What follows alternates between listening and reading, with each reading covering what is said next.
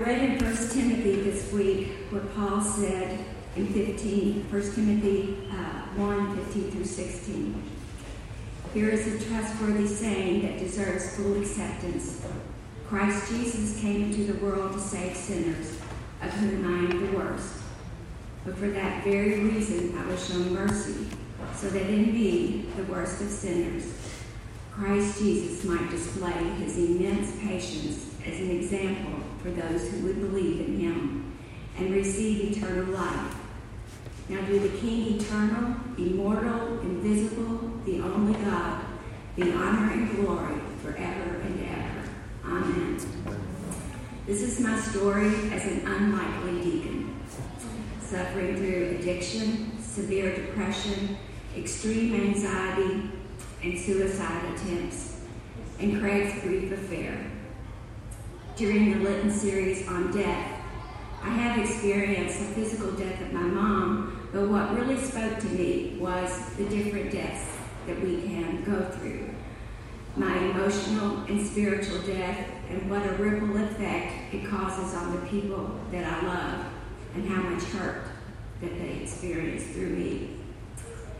And then on Good Friday, Ford's meditation, the Holy Spirit nudged me that I needed to make amends to my stepdaughter, Lisa, for not meeting her sooner once I found out about her.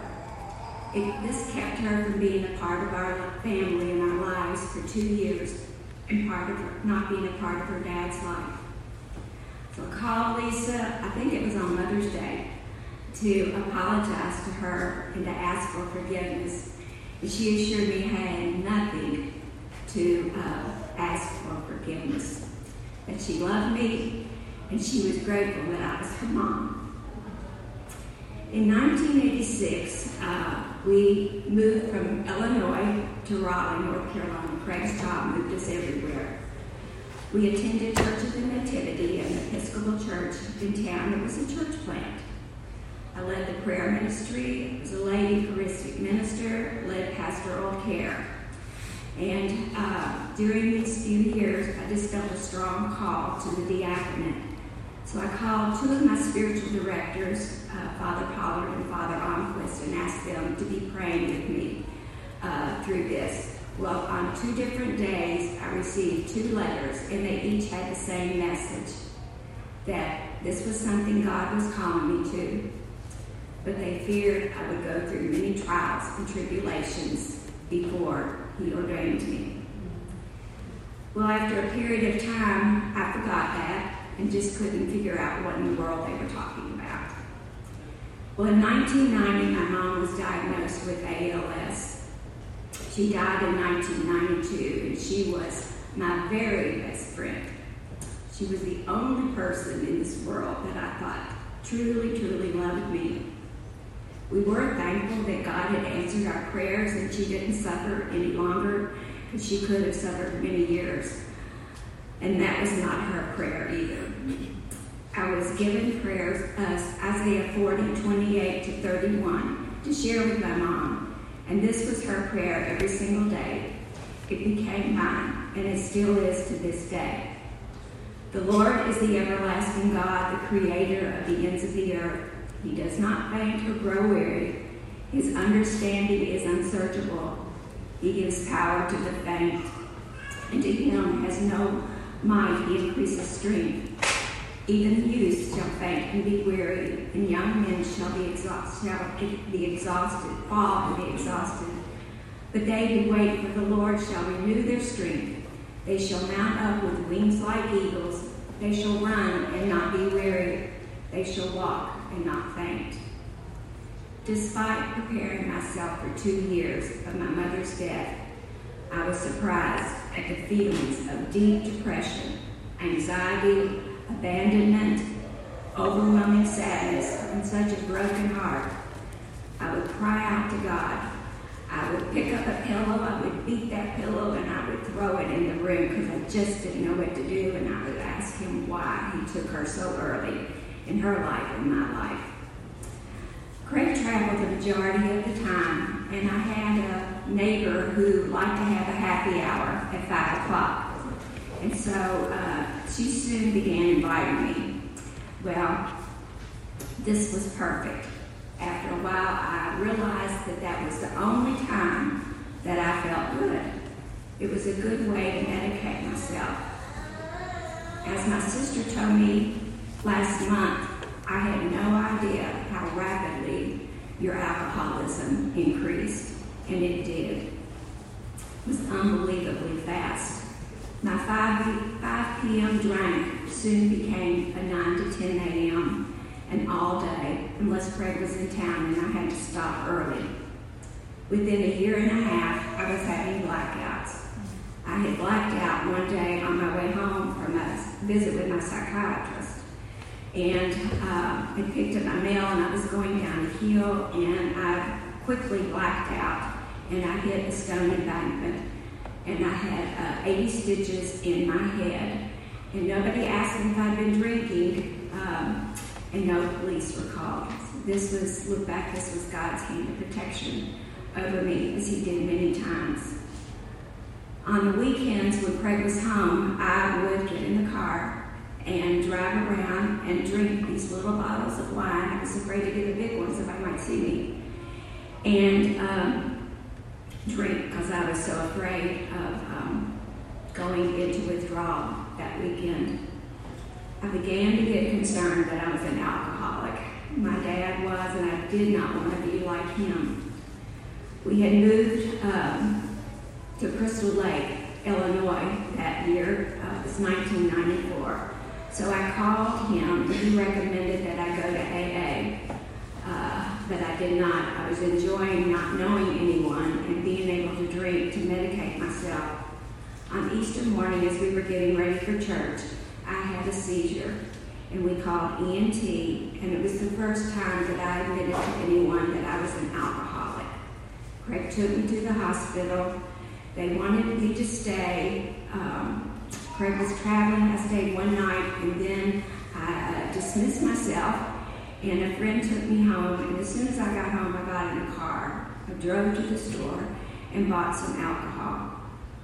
Wine, that was my drink of choice. I did begin going to AA meetings, and I went to an AA meeting every single day for a year. In 1996, though, after a year of sobriety, Craig came home one day, and he was crying, and I couldn't figure out what in the world. I thought maybe somebody had died. And he shared his secret with me. He had kept a secret for 16 years that he had had a brief affair and had a daughter that was 16 years old. I just couldn't believe it. I didn't believe it. I wanted her to have a test. I was angry. I was upset.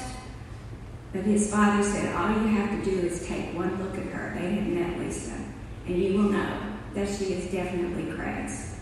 But I was not going to meet her. My family had met her. Whitney had flown home with Craig to meet her, and everybody loved her, and everybody in my family felt sorry for Craig because he kept the secret all these years and just kept encouraging me to meet her, which just increased the anger.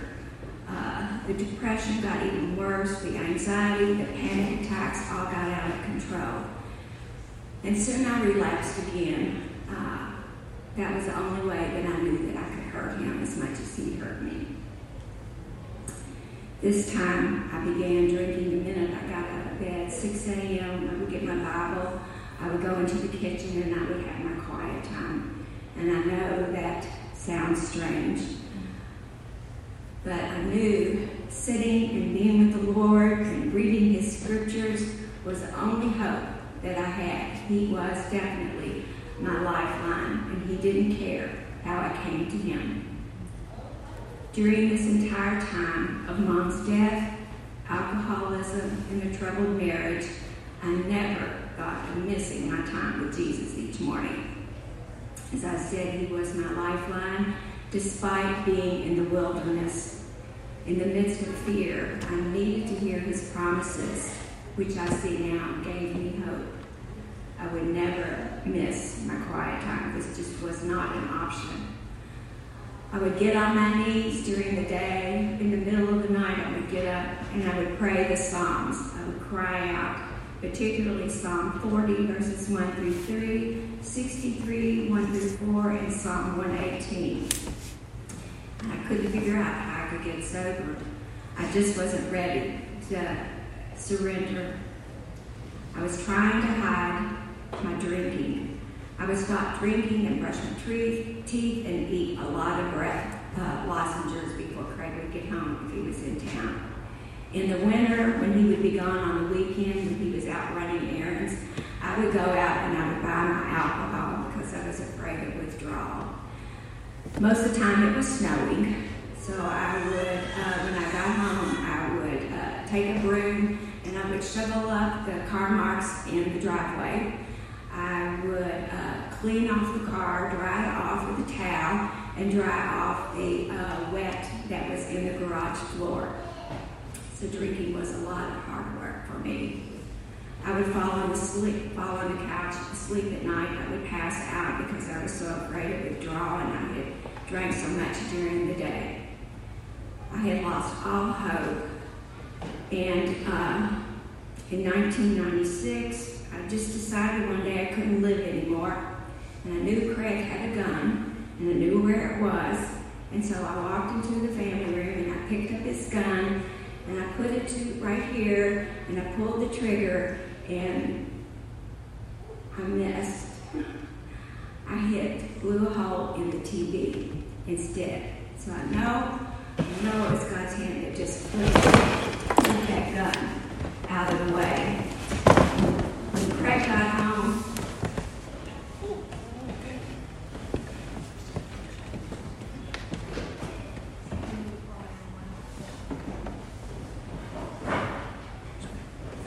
go ahead.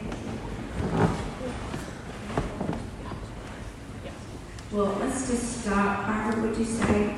We're good. Just go. Okay. When Craig got home, he wanted to know how there was a hole in the TV. And I told him that since I'm at home alone by myself so much that I wanted to know how to protect myself. So I got his gun out and accidentally pulled the trigger. And he was in so much denial that he believed me at that time. I had a psychiatrist that was pretty free with medication, and she started me on Ativan, which is a very addictive drug and dangerous to take when you're drinking as much as I was. So I started traveling back and forth at that time to Kentucky, to Lexington, Kentucky, where I had an excellent psychologist that I had seen previously. And he referred me to a psychiatrist who tried her best to get me off of the Ativan. And she said, we just can't do this anymore because it will be very dangerous to you. You could lose your life. So they decided, Dr. Moreland and my psychiatrist decided that the only hope was to go into a 30-day treatment center, and they gave me the choice of two. So I went where my insurance would cover, which was the Betty Ford Center in California. When I arrived, I don't remember arriving. I had been on a 3-week waiting list, and they told me not to stop drinking during that time because it would be too dangerous. So Craig stayed home with me for 3 weeks and watched me. The night before I was scheduled to leave, he found me down in the basement with the rope around one of the pipes, and I had it around my neck, and I was trying to hang myself. The next morning, we left for the Betty Ford Center. I was in a blackout when I flew, and from what I understand, he had to make several apologies to people on the airplane for my actions and let everybody know that I was an alcoholic. I was in such bad shape when I arrived, and they feared that I would die, that they put me in a room with 3 nurses who spent 24 hours a day rotating for 4 days. And I found out the day before I left that these nurses had rotated when they were on watching me, that they spent that entire time praying for me. Then when the next one came, they would repeat. And they were shocked when they saw me. They didn't hardly recognize me because I did not look like the person that I did when I was admitted. So once again, the Lord saved my life.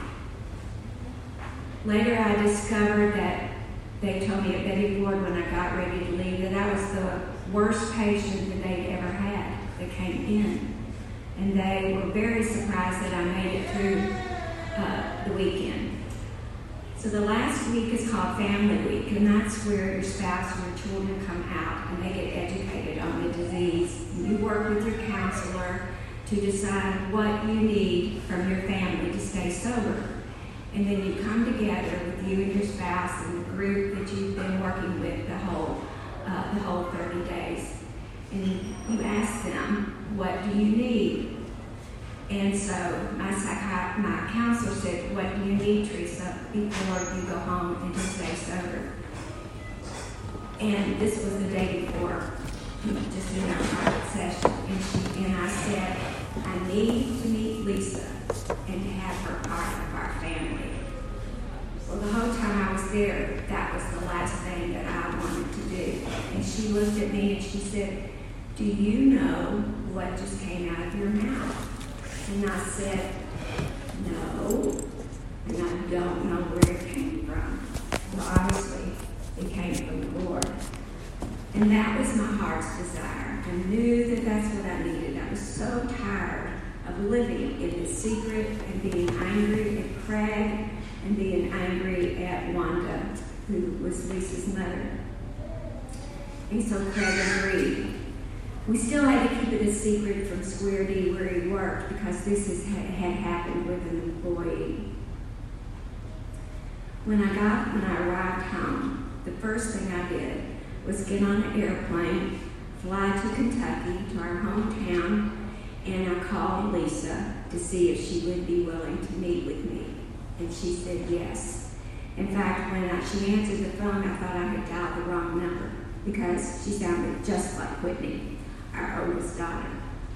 So she agreed to come over the next day to my in-laws' house where I was staying to meet me. And for some reason, I was not nervous. I was excited about meeting this young woman who was my stepdaughter. And so I opened the door, and there she was standing there, and she looked just like my daughter Whitney, and she looked like her dad.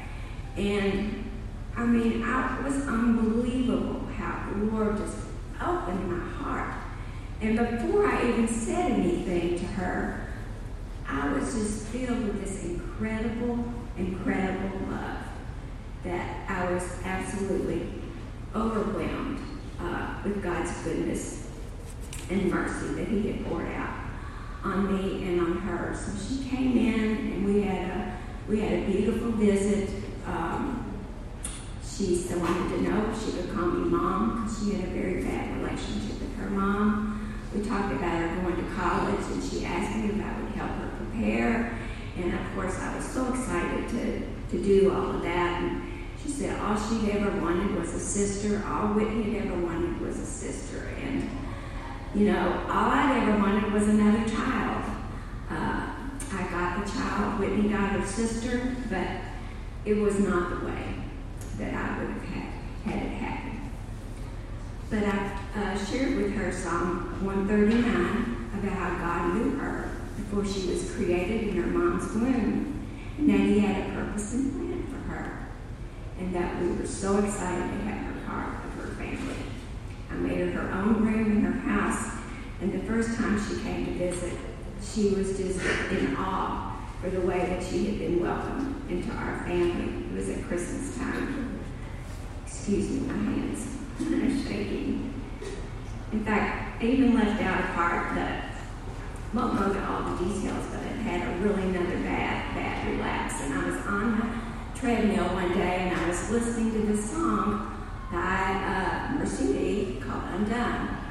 And I thought, Lord God, why have you not broken these chains of addiction and this alcohol for me? and I was angry. I was hopeless, and I immediately got off the treadmill. I walked over, I got a table, I pulled it, I put the rope over the pipe again, I put the noose around my neck, and I kicked the table. And as it got tight, I got scared. Once again, the Lord saved my life because I was able to put my foot out, my toes hit the table, and kick it back and get on it. Well, I had to call Craig. I called my spiritual director and I called my AA sponsor, and they came over, and the next day I called the Betty Ford Center to see if I could come back. And so they said I could. So a few days later, I went back out. And that time, that was 2005, July the 23rd or 5th, I had my last drink. So I'm just about to have, I forget, I can't count right now, due this July. Somebody count that for me. Anyway, 18 years of sobriety. Thank you, Jennifer. God used Alpha. We did Alpha at Holy Trinity. I did the Bible study. Met two of my best friends. My priest suggested that I seek a counselor, a Christian counselor, and she provided me with a lifeline. The Lord really used her to bring a way to let me go of all the anger that I had at myself, the shame, and not accepting God's forgiveness. So we got involved with Alpha, and God used Alpha to completely transform Craig's life and my life. We were on a weekend, and the passage for the weekend was Ezekiel 26, 25 to 27. I will sprinkle clean water on you, and you will be clean from all your uncleanness and from all your idols. I will cleanse you. I will give you a new heart and a new spirit. I will put within you. I will remove the heart of stone from your flesh and give you a heart of flesh. I will put my spirit within you and cause you to walk in my statutes and be careful to obey my rules. I was so grateful to know that God has taken this, promised to take this heart of stone and give me a heart of flesh. It really turned my life around. Craig and I began having evening quiet times together. We would pray together. We started serving in ministry together. We began to work on our communication. This was after we retired. We renewed our wedding vows with Ford. I think it was at 45 years, which we didn't wait to 50. I didn't want to wait to 50. And this October, we will have been married 54 years by the grace of God. I like to think of our life and my life like the potter and the clay. I can just visualize this God's hands working together on this to make a beautiful pot that he wants to use. But it keeps cracking, keeps breaking, so he continues to work more.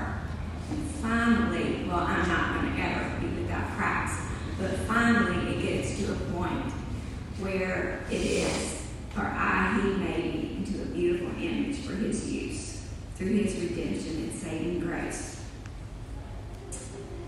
Luke 15, 8 to 10 was part of what Ford read this morning. When I reflected on the lost coins, I thought, Craig and I were those lost coins. And out of God's unconditional love, steadfast mercy, death on his cross and resurrection, he never gave up, and he brought us back to him. And he rejoices in our return. Well, in 2014, I began the ordination process. Once again, God was at work in my life. I was happy helping Ford pack up his office. We had just started planting Redeemer, And I picked up a book, and I said, oh, I read that book. And when did you read the book? Well, I was praying about discerning to become a deacon. And he looked at me, and you may not remember this, but he said, I think maybe now's the time. So we met with the leadership directors of the diocese, and he wrote a letter to Bishop Steve, and I was given the okay to go ahead and to begin the process. On September 16th in 2016, I was ordained a deacon. I served Redeemer on Sundays and in pastoral care. And then Bishop Steve asked me to be the canon for prayer ministry for the diocese. And then I became chaplain to the women deacons and ordinance for the diocese. And I retired from that this past fall in November. I have and I continue to learn the importance of sharing the steadfast love of Jesus, his mercy and grace and forgiveness with fellow believers. We need others who will help us grow in our faith, support us, encourage us, and pray for us. Together we can accomplish great things for God's kingdom. One of my dear friends that helped me was Lindsay Jordan. I wanted to go to Rwanda so bad. I always wanted to be a missionary in Africa. And when the apostles was going to take a trip, they were going to teach English as a second language. I had not been to college, I didn't know how to teach, and I thought, oh, I'm going to miss this trip. And I prayed for these people for 2 years. And she said, Teresa, do you love these people? And I said, yes. And she said, and that's all you need. And then our study in Bible study that year was on Abraham.